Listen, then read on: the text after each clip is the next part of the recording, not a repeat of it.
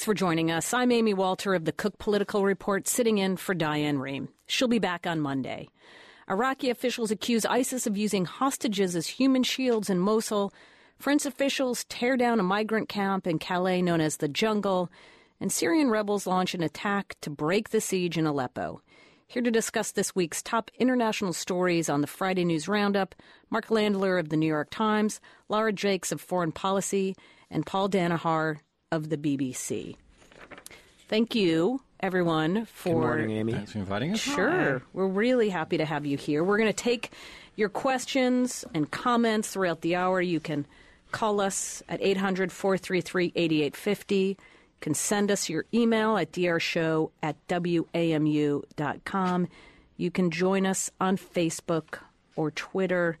And I think we've had a lot going on in the world today. I can't believe we're going to be able to get this all into 1 hour, but it's been a very busy world. We're going to try to squeeze it all in, starting, of course, with the update on the battle to liberate Mosul. And maybe, Paul Danaher, if you can give us some update on what the military situation there looks like. Well, you've got the Iraqi security forces, Kurdish Peshmerga, Sunni tribesmen, Shia militia, advised by U.S. soldiers, about 30,000 in total, surrounding Mosul. The latest is that the ISIS, or Islamic State group, have apparently abducted around 10,000 civilians from around the city to use as human shields. We've seen the Iraqi forces moving slowly towards the center of Mosul, taken certain villages. There's been suicide attacks carried out. There have been sort of tunnels discovered where these guys are popping up and firing. We've not got to the really bloody stage of the battle yet by far, but it's tested. The Iraqi forces have not been as organized as perhaps people would have hoped they would have been. So I think, how they're going to deal with 10,000 human shields and not have serious kind of civilian casualties is a great concern. How are they deploying these human shields? How will this work? Well, we haven't seen them. It's an awful image. They've basically kind of forced villagers in the surrounding areas to come into the city centre. Those that have refused, there have been some mass executions that have taken place, mass murders. So we don't know how they're going to do it. But what we do know from Islamic State is they don't abide by any of the rules of war. So we could see people strapped with explosives. We could see people literally being pushed out in front of fighters. It's a really, there is probably no other type of warfare that's more complicated and difficult if you want to avoid civilian casualties, and the opposition group literally using them as barricades. And Laura Jakes, what do we know about the folks who have been trying to leave, the civilians who've been trying to escape? Where do they go? And what sort of pressures is this putting on other parts of the world, especially in Syria? Well, where do they go? Many hundreds, if not thousands, are trying to go north into the Kurdish areas of Iraq. Some have been trying to get to Syria. There was an escape passage to the west from Mosul into Syria, which is kind of amazing and shocking to think that Syria would be safer than Iraq right now. The area between Mosul and the Syrian border, I've been there many times. It is a vast desert that much of which right now is controlled by the Islamic State. So it is very perilous to try to make that crossing. It's one thing to keep in mind here is that this is not going to be a migrant or a refugee flow that ends anytime soon, just like the battle itself is not going to end anytime soon. Mosul is the second largest city in Iraq. Before this offensive, there were probably 1.8 million people still living in the center city or in the immediate environ. And we saw, for example, earlier this spring, the Battle of Fallujah took over a month to clear and to hold when Iraqi forces and the Shia militias went in to battle ISIS. The same thing is going to happen here if it doesn't take even more time. And what about the ISIS fighters themselves who have been fighting on the outskirts? They're escaping, or maybe some that are leaving Mosul right now. Are they going back into Syria? What do we know about them, and are they trying to reconstitute themselves as they as they leave the besieged cities? So, just like Paul said, some are coming back into Mosul. They're going into the villages. They're bringing the villagers back into Mosul to use as these human shields. Some are going into Raqqa. We have heard the Secretary of Defense and other top military officials say that the United States needs to now focus on Raqqa, which is a city in Syria, which is where the Islamic State is trying to base its caliphate. So they're fleeing there, and one of the reasons I believe the military is saying that they want to hold a new offensive against Raqqa soon is to be able to squeeze the Islamic State out of Raqqa while the offensive in Mosul is going on and really make the Islamic State run and hide. One other thing that I thought was interesting this week was that we saw some Islamic State fighters go to the city of Kirkuk, which is a little southeast of the city of Mosul in Iraq. Kirkuk is a city that has always been very split between Sunni Arabs and Kurds. Even before the Islamic State came to prominence in 2011, 2012, Kirkuk was known as a city in Iraq that was seen as a powder keg because of this ethnic clash. And so it may be that the Islamic State is trying to go to Kirkuk to rally support among other Sunni Arabs and against the Kurdish and the Peshmerga.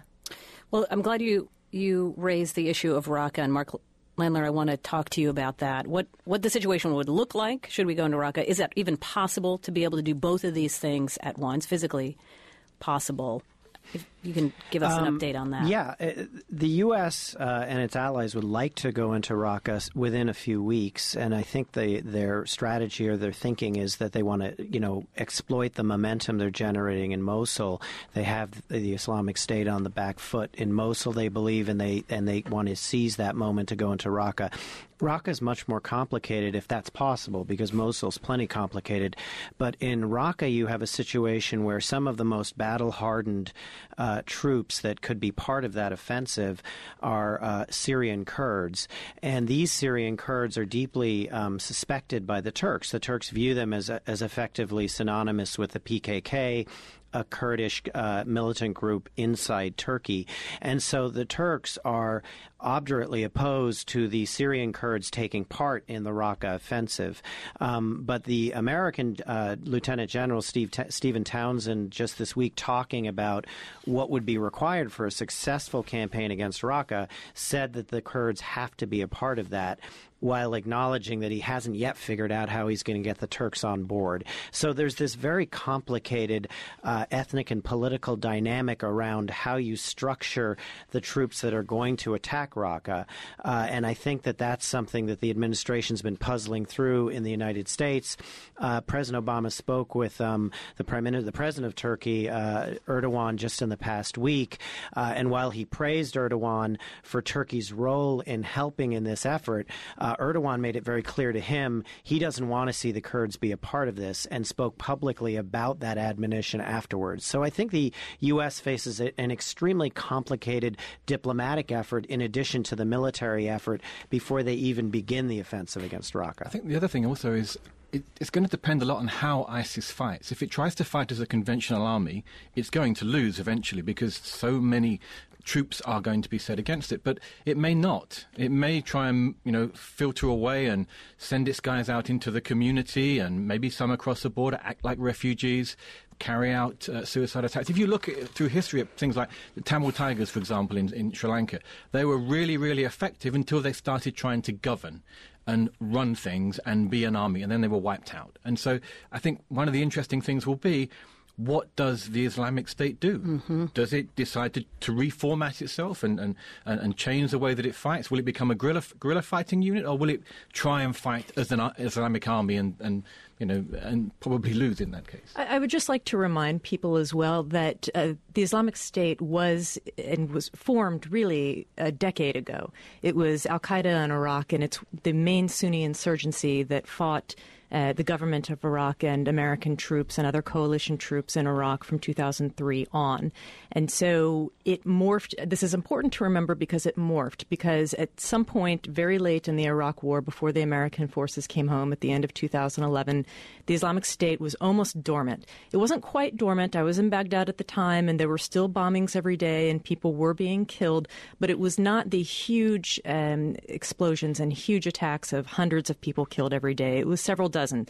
I'm not trying to make light and say that anybody who dies is okay. I obviously don't think that is the case. But it did go underground for a while, and in 2012, I was still there, and we saw the resurgence of what is now the Islamic State. So that is to say that this group could remorph itself. It could go dormant. It could go underground, and I would not be at all surprised if that's exactly what it does. There's one other point I'd make about Raqqa in particular. If ISIS is driven out of that stronghold, in addition to dispersing into the countryside, there is some fear that some of the European recruits to ISIS could find their way back to Europe, to France, to Belgium, and other countries. And so this is something that the President of France talked about in the past week, that there's some 4,000 Europeans who are fighting with ISIS in Iraq and Syria, and some number of those will find their way back. And so, there's this idea that President Obama, among others, have talked a lot about that as ISIS's territory shrinks, some of the way it lashes out is in terrorist attacks in Europe and perhaps even here. So that's a prospect that we have to consider as well. We're going to take a quick break. When we come back, we're going to have more of the Friday News Roundup.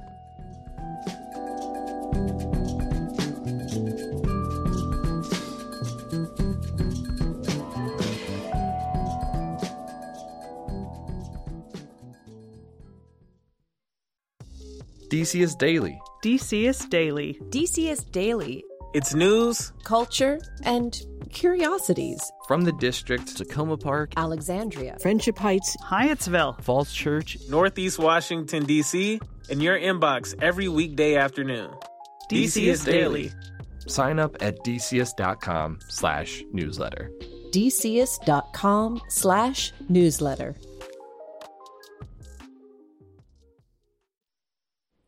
Welcome back. I'm Amy Walter with the Cook Political Report, sitting in for Diane Rehm. And I'm joined this hour for the International Roundup by Mark Landler. He's the White House correspondent at the New York Times. He's also the author of Alter Egos, Hillary Clinton, Barack Obama, and the Twilight Struggle Over American Power.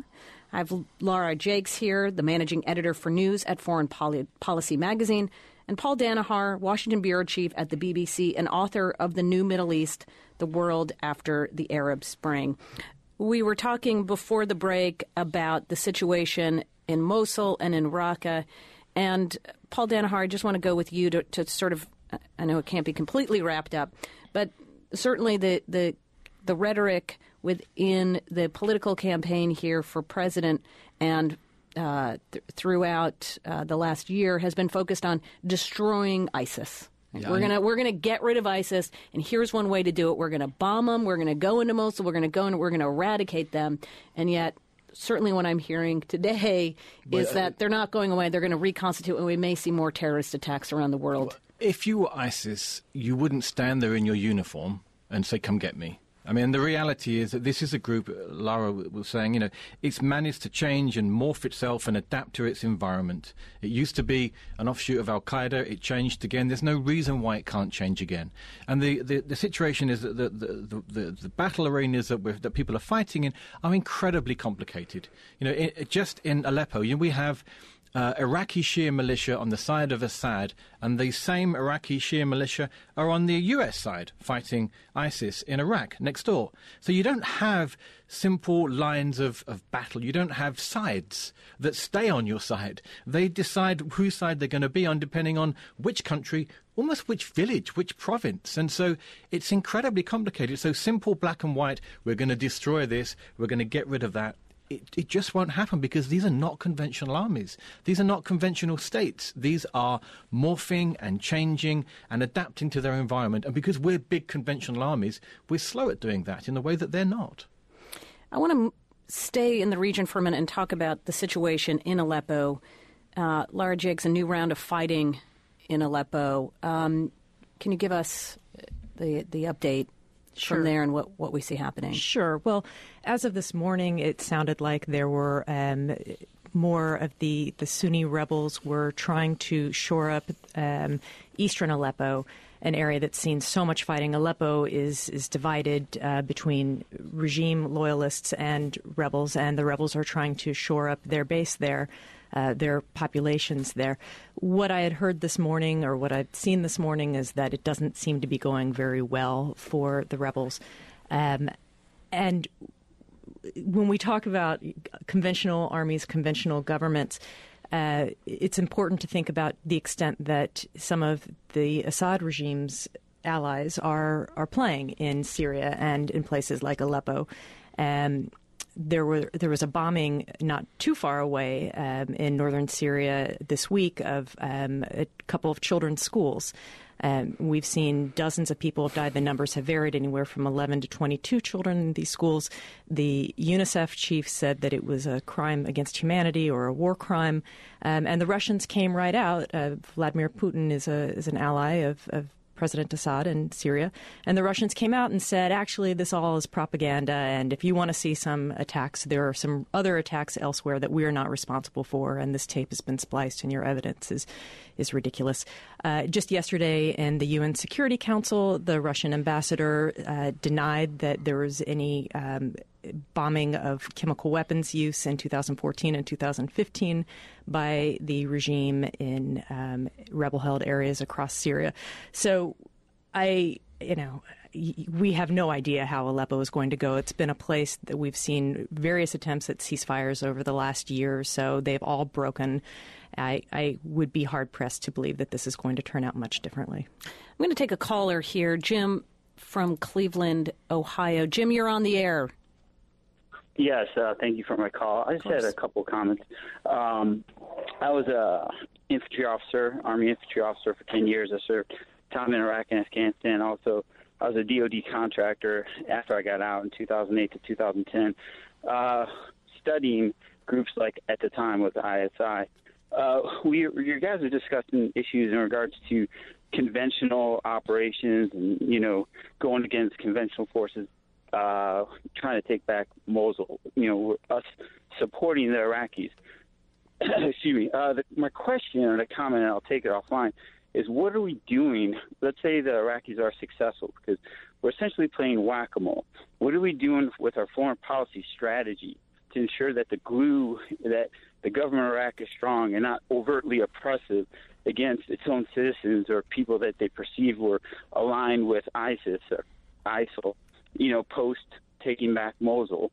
And, Syria is another issue, obviously, with Assad, but within Iraq, what do you recommend, what does the panel recommend the next administration, whether it's, a Clinton or a Trump administration, taking it as the way forward instead of, that would actually act as, a benevolent leader in the region? Thank you. Can I answer that really quickly, because I have some strong thoughts on this. I would suspect that the best way forward is to make sure that the police forces and the authorities in the regions across Iraq are dominated by whatever religious or ethnic group that is in that community. It's very hard for Shia police forces to go up to a Sunni city like Mosul and have a lot of buy-in with the residents, right? I mean, especially when you see Shia militias that are backed by Iran come into some of the Sunni cities and you hear of atrocities that the Shia militias are committing as well in the name of government troops. A couple of years ago, we saw Shia, Iraqi army, but predominantly Shia troops, go up to Mosul and imprison people, Mosawis, and torture them while they were in prisons. Human Rights Watch has done many stories on this and documented people who were crammed into tiny cells, who were whipped, who were starved. These were mostly Sunnis who were being tortured by Shia authorities, even if they were government authorities. So I think the first and the strongest thing to do would be to make sure that government forces are in certain areas are dominated by people who reflect those communities. Who gets to make that decision, though? Well, of course, the government of Iraq does. Right. And what kind of influence can the U.S. or any other outside organization have on that? The United States pays a lot, millions, if not billions of dollars to Iraq in helping with foreign military sales, with helping Iraq buy tanks, with training its troops, with providing munitions and artillery. So to think that there's not a whole lot of influence that the United States has here is not right. Mark? What I'd add, I guess, is that the U.S. has had bitter experience with this. The Maliki government, which was the predecessor government to this one, basically did engage in that kind of score settling and revenge and disregarded repeated efforts by the U.S. to ask them to bridge sectarian divides. The Abadi government, the Haider Abadi government, is viewed as much more constructive in this area than Maliki was, and that explains why the relationship between the U.S. and Iraq has actually improved, in the last 6 months or so. But what it goes to is that the U.S. is still, at the end of the day, kind of vulnerable to whoever their partner is. And if the partner's unreliable, as Karzai was in Afghanistan, for example, you just can't get a lot done. And there's no sort of assurance that the Abadi government is the model we're going to see going forward. There could be a return of Maliki, for example. So this is one of the kind of built-in limitations you have when you build your counterterrorism strategy around working with partners and sharing the burden with partners. You have to have the right partner in order to have it work. And this is, I think, one of the insights that President Obama has kind of learned the hard way over the last few years as he's kind of developed this strategy of burden sharing and developing these kind of partnerships. You can't, the problem is you can't walk away again.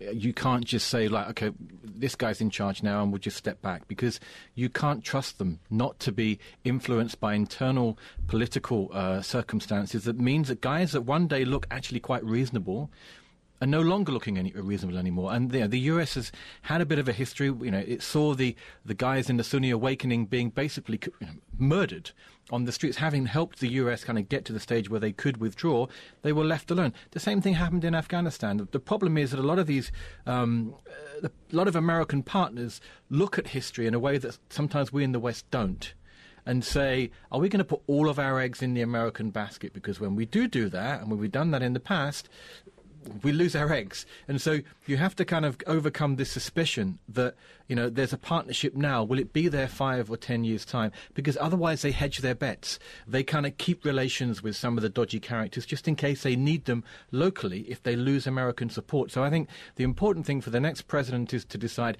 if you actually want to have influence in the Middle East, in Iraq, in Syria, you have to show them that you're going to be there for more than an electoral cycle. You've got to give a sense of, we're not going to walk away from this no matter how difficult it comes. I don't mean put troops on the ground, but have serious people involved in it. You don't hand it over to your VP and walk away. You've got to have the president seeming to be engaged in these problems. How do you do that, though, at a time when we're going to have a transition of power between one president and the next? Is this something that President Obama can do in the next few months here? I don't think he can really do it. I mean, you may have some successes. You may end up with Mosul being, it may fall, in inverted commas, to the Iraqi forces, and that would be great. But I don't think this American president has much capacity now. I think the big problem for the next American president is Europe, which is supposed to be a kind of big, helpful ally, is so consumed with its own problems that increasingly America has been trying to pull away from being the world's policeman under Obama, and I think circumstances are going to push it much more forward, whether it likes it or not, as having to take on a lot of these issues. You're listening to The Diane Rehm Show. If you'd like to join us, call 1-800-433-8850. Send an email to drshow@wamu.org. You can find us on Facebook or send us a tweet. Speaking of Europe, I'm going to move us over there to the events that happened in Calais this week with the French clearing a migrant camp, which was known as the Jungle. Mark Lander, what prompted this action and what has happened to these migrants? Well, this is a camp that has a fairly long history. It goes back to the late 90s, and in recent years, with the the influx of refugees from Syria, from Afghanistan, and elsewhere, its population has swelled up to 6,000 or 8,000 people, and it's become a source of real tension between France and Britain. Calais, of course, is right on the English Channel, and many of these migrants had hoped to smuggle themselves themselves or otherwise get over to Britain, and the British were understandably very concerned about this. François Hollande, the French president, had promised to resolve this issue at some point before the end of 2016. He didn't want it to become a big election year dispute in France. There was a lot of skepticism about whether the French would ever actually take action, but they finally did. They sent in the authorities and dismantled the camp and developed a complicated and politically difficult plan to disperse the inhabitants of the camp to cities and towns and villages around France. When these people get to these intake centers, their asylum applications will be reviewed again. Presumably most will be accepted, but some won't and be sent back to wherever they came from. There's a subset of people here who are unaccompanied minors, children, whose status is, of course, very uncertain, and it's a sort of a tragedy what will happen to them. So this has been it's a sort of a symbol, honestly, of the great crisis that the migrant influx has presented for Europe. And so the French attacking this camp, on the one hand, removes this ugly symbol, but on the other hand, it reinforces the problem that all of the European countries are having integrating these large new refugee populations into their own population. Well, and that brings us to a post here on the Diane Rehm Facebook page. The person writes in, the burning of the refugee camp in Calais should be thoroughly investigated. First reports in the field are not always accurate or precise, but so far it seems cut and dried that the Calais camp was burned down by refugees themselves, entirely possible. On the other hand, one must ask whether or not the camps were burned by terrorists, be they ISIS or Al-Qaeda, or right-wing French extremists. Paul Danaher, any... I don't think we've got ISIS burning down camps on Calais. And what we have here is, as Mark was saying, it's a problem that just won't go away because we haven't got to the roots of the problem, which is all these people coming into Europe because their own homes are often in complete turmoil. Sometimes it is economic migrants. Often it's people fleeing wars. The problem that we have in Europe is that this issue has basically broken up European unity because you've got all these new countries that don't want to play up or get involved in dealing with the migrant issue. You have the older countries like the UK, where immigration has been a massive issue and has now led to it even leaving the EU. Europe is basically putting a sticking plaster on all these kind of things relating to migrants. This is a step forward. As Mark was saying, we had a similar situation back in 1999. That camp was eventually shut down. Then this one came back again. No doubt, 5-6 years from now, maybe before then, we'll have another camp sitting on Calais because the people are desperate, and we're seeing them die by the hundreds trying to get across waterways. Shutting down a camp is not going to deal with the problem. And Largix, where are these migrants being sent, and do we have any indication of what life is like for them as they're being put into other parts of France? Well, so the Calais migrants or refugees are being processed. They're being sent to other parts around of France, trying to get asylum or otherwise means of residency. Many are trying to still get into Britain. And that's where they always wanted to go in the first place. That's why they were in this port city, Calais, which is right across the channel from the UK. What's life like for them? I mean, anybody who goes to Europe these days sees people on the streets who are, we think we have a homeless problem in the United States, and we absolutely do. But these are young children who come with their parents, who pack up their belongings into grocery bags every morning. They sleep on cardboard cutouts. I just got back from a year in Rome, and people were sleeping at the foot of the Vatican every morning, right by the river. And there was a very, just a heart-rendering video, I believe on the BBC yesterday, of two Syrian children who were in Turkey, for example, 13 years old. They get up every morning and they go to work. The little boy lost his job, and the presenter said, well, what will you do? How will you support your family now that you've lost your job? And the camera zoomed in on this little boy who just started crying.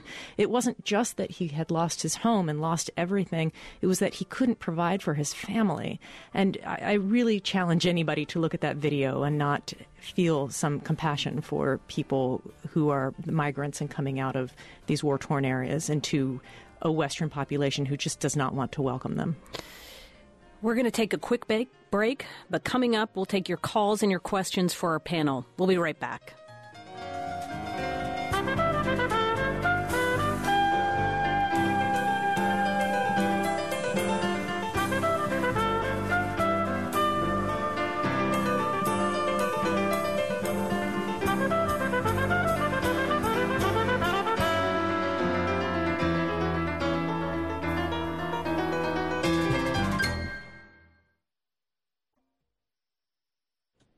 Welcome back. I'm Amy Walter with the Cook Political Report, sitting in for Diane Rehm. I'm joined today on the International Roundup by Mark Landler. He's the White House correspondent at the New York Times. He's also author of Alter Egos, Hillary Clinton, Barack Obama, and the Twilight Struggle Over American Power. Lara Jakes, the managing editor for news at Foreign Policy magazine, and Paul Danaher, the Washington bureau chief at the BBC, and he's also the author of The New Middle East, The World After the Arab Spring. As long as we were moving toward Europe, let's talk a little bit about what's happening in Eastern Europe and with NATO. They have they're planning right now the biggest military buildup along the Russian border since the Cold War. Lara Jakes, can you tell us a little bit about what is happening and why? Sure. Well, the United Kingdom is sending jets to Romania. The United States is sending troops, tanks, artillery to Poland. Other NATO countries are following suit by adding other military assistance. It's interesting to remember just a couple of years ago, the United States was trying to retract some of its tanks and brigades from these exact areas, and also in Germany. But okay, a couple of years later, and here we are back again, seen this movie before. In the meantime, Russia is stationing some nuclear-capable missiles in Kaliningrad. They have started steaming some warships into the Baltic Sea.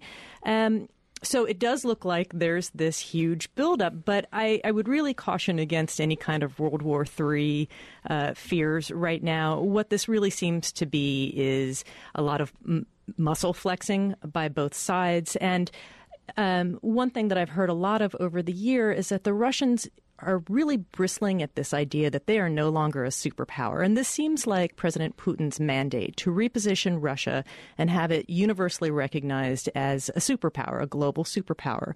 And so this may be him saying, hey, you cannot ignore us. You cannot think that we are some small, piddly country. We are a force to be reckoned with. And in fact, yesterday, he himself told people in Sochi that it's, quote, stupid and unrealistic to think that Russia might attack anyone in Europe. So again, this might be a lot of muscle flexing and, hey, wake up, world! We are still a superpower. So, Mark, or Paul, Danaher, do you want to say this is just saber rattling? We're not into Cold War 2.0. No, we're not. But I do think that the Europeans have a certain amount of responsibility for the way that Russia has reacted to this, because it did basically ignore Russia and ignore their concerns and begin to push closer and closer to areas that Russia felt were very much their sphere of influence. And it just and no one in Europe really listened. And so the noises were being made, and the Russians were like, we're not happy about this, we're not happy about it. And there was this attitude in Europe of like, well, who cares what you think? I mean, you guys you're past history, and we're moving forward and we're building this big.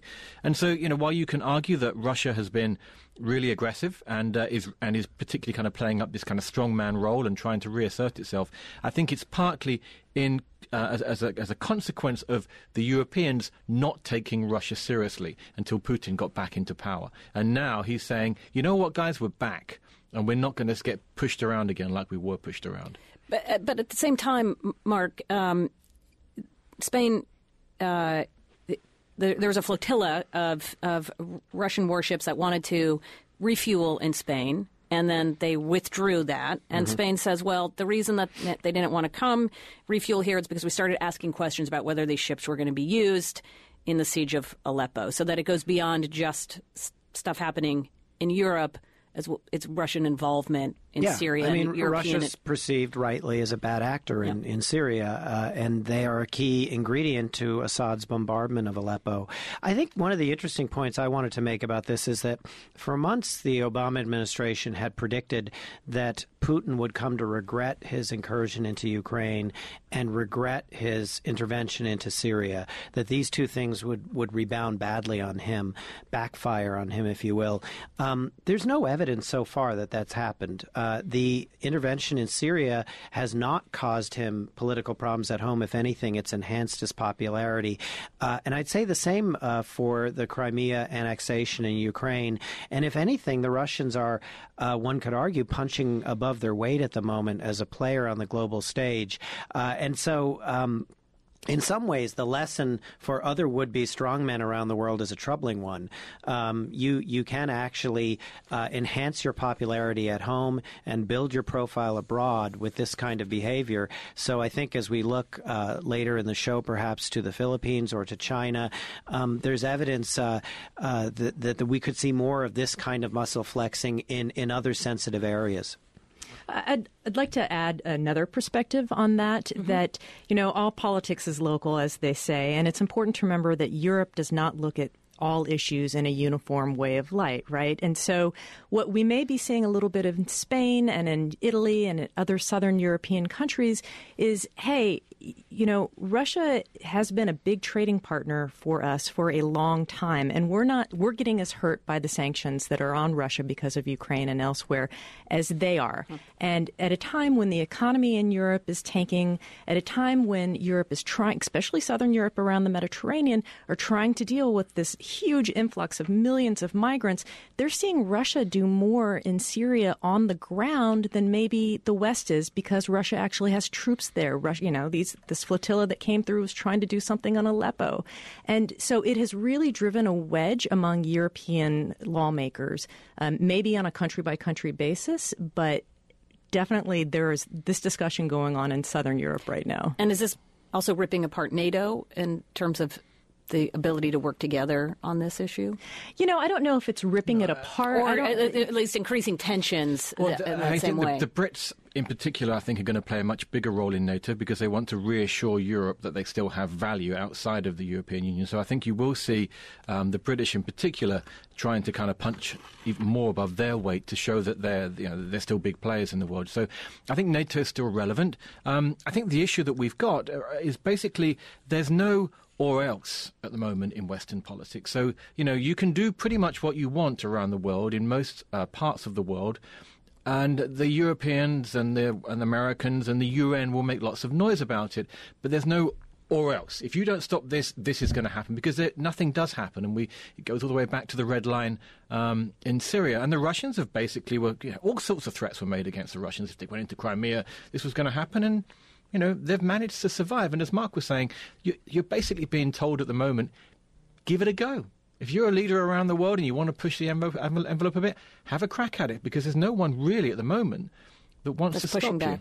Yeah. And here, by the way, is a place where the U.S. election, weighs in very directly, because you have one candidate on the Republican side who's professing closer relations with Vladimir Putin, and another candidate who has a historically antagonistic relationship with Putin and would probably, at least rhetorically, push back much harder against him. Now, whether that would translate to concrete action, as Paul says, is maybe somewhat questionable. But I do think that here the U.S. election presents a clear choice, and if there's ever going to be an or else in this equation, it may depend on Hillary Clinton rather than Donald Trump winning in a couple of weeks.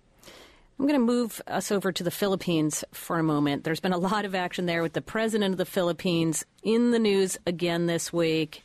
He was in Beijing. He was in Japan talking about the relationship with the U.S.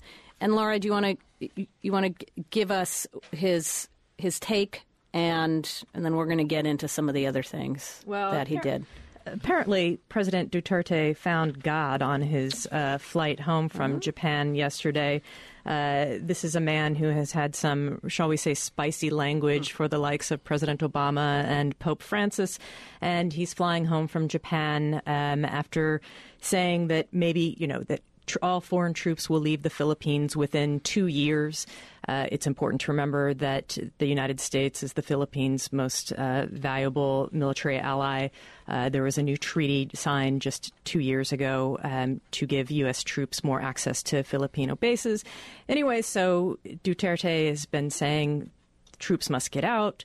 We don't need your help with this kind of dangerous counter-terror mission in southern Philippines. Anyways, he's flying home, and he hears the voice of God come to him and say, stop using spicy language.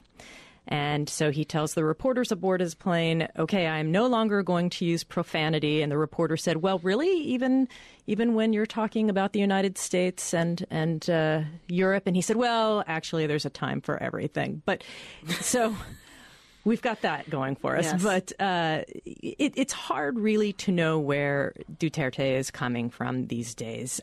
He says things like, we no longer want U.S. military assistance, and then he backs off a couple of days later. Or even immediately after he makes these comments, his aides kind of rush in and say, no, he didn't really mean that. So it's really hard to know where this relationship is going to go moving forward. Well, that's a very good segue, because Mark Landler, you wrote about that this week, and that Hillary Clinton has a relationship with this part of the world when she was Secretary of State. And while his pushback may be a repudiation to Barack Obama, it's also one to Hillary Clinton as well. That's right. I mean, she was, if you recall, the person who sort of laid the groundwork for what became President Obama's Asian pivot.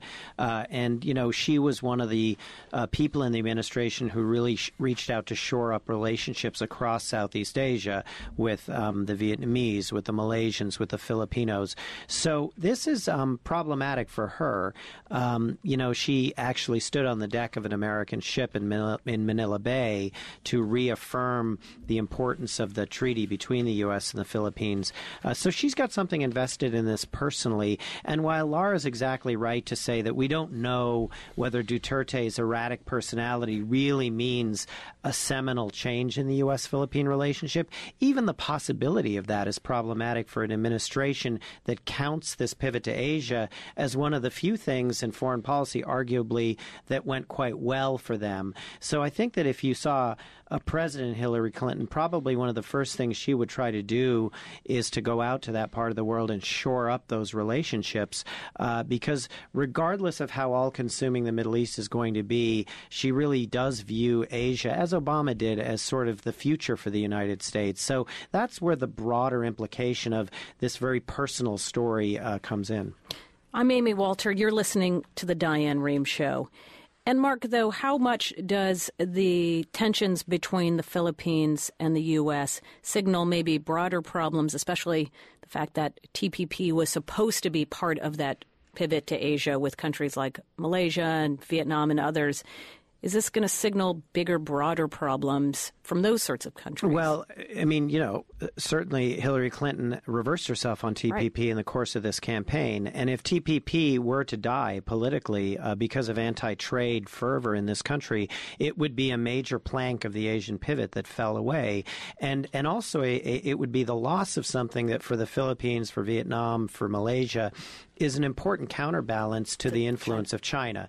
I mean, we're basically engaged in a geopolitical contest with the Chinese for influence in that part of the world. And TPP was an important lever for the United States to maintain American influence and to bind these countries to the United States. So the loss of that would be another major setback. And I think in Duterte's leaning toward Beijing, we're beginning to see how difficult that contest is going to be and how the Chinese won't hesitate to throw their weight around and try to bind these countries closer to themselves through the strength of foreign investment, money, and that sort of thing. We're also seeing what appears to be an attempt by the present Chinese president to possibly get a third term.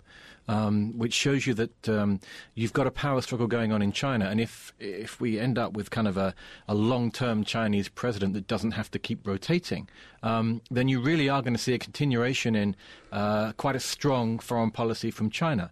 And we're going to see that come over not only in trade, but, I mean, I think there were reports today that for the first time the Philippines have been allowed to fish in areas that China was refusing to allow them to fish in, some contested islands. And so, you know, Duterte can go back and say, look, guys, my approach to China's already paid off. So the Chinese because they don't have to worry about what the public back home thinks about foreign policy. They can just do what they want. Can be really quite nimble when it comes to kind of exploiting possible relationships, whereas America and all the Western powers have to kind of balance the demands back home and business demands and political demands. The Chinese can be really fast and can switch straight away and say, right, let's do this and let's do that. And in a place like Asia, where they were promised this pivot and they found themselves not quite getting the attention and love they were hoping for, the Chinese can give it to you big time, and big bucks come along with it. And so, if you've got people like Duterte that's basically, one of these kind of short-term politicians who wants to make a name for himself, that's quite an attractive proposition. I want to move us from Duterte, who is very popular at home, to a leader who's very unpopular, and that's President Maduro of Venezuela. We now have hundreds of thousands of protesters in the streets. Laura, do you want to give us, tell us a little bit about what's happening there? Tell our listeners how we got to this place. Sure. So let's take a step back and look at where Venezuela is today. It's got a 30 million person population. About 30,000 people are expected to be killed this year alone in murders, kidnapping, and other crimes. It used to be a very rich economy. It's now very poor. Oil prices have tanked. The fact that it has one of the largest oil reserves in the world, if not the largest, is almost nothing now. Hugo Chavez built this government. It was a revolution to bring a democracy. It is now one of the most oppressive governments in the world. And so you have President Nicolas Maduro facing a push by opposition to bring a referendum to boot him from office. And last week, a lower court sided with President Maduro and said, we are not going to pursue this. And so that has sparked outrage nationwide and brought out thousands of people in protest. Because the courts, who are basically controlled by him, and the security services as well, services doing this.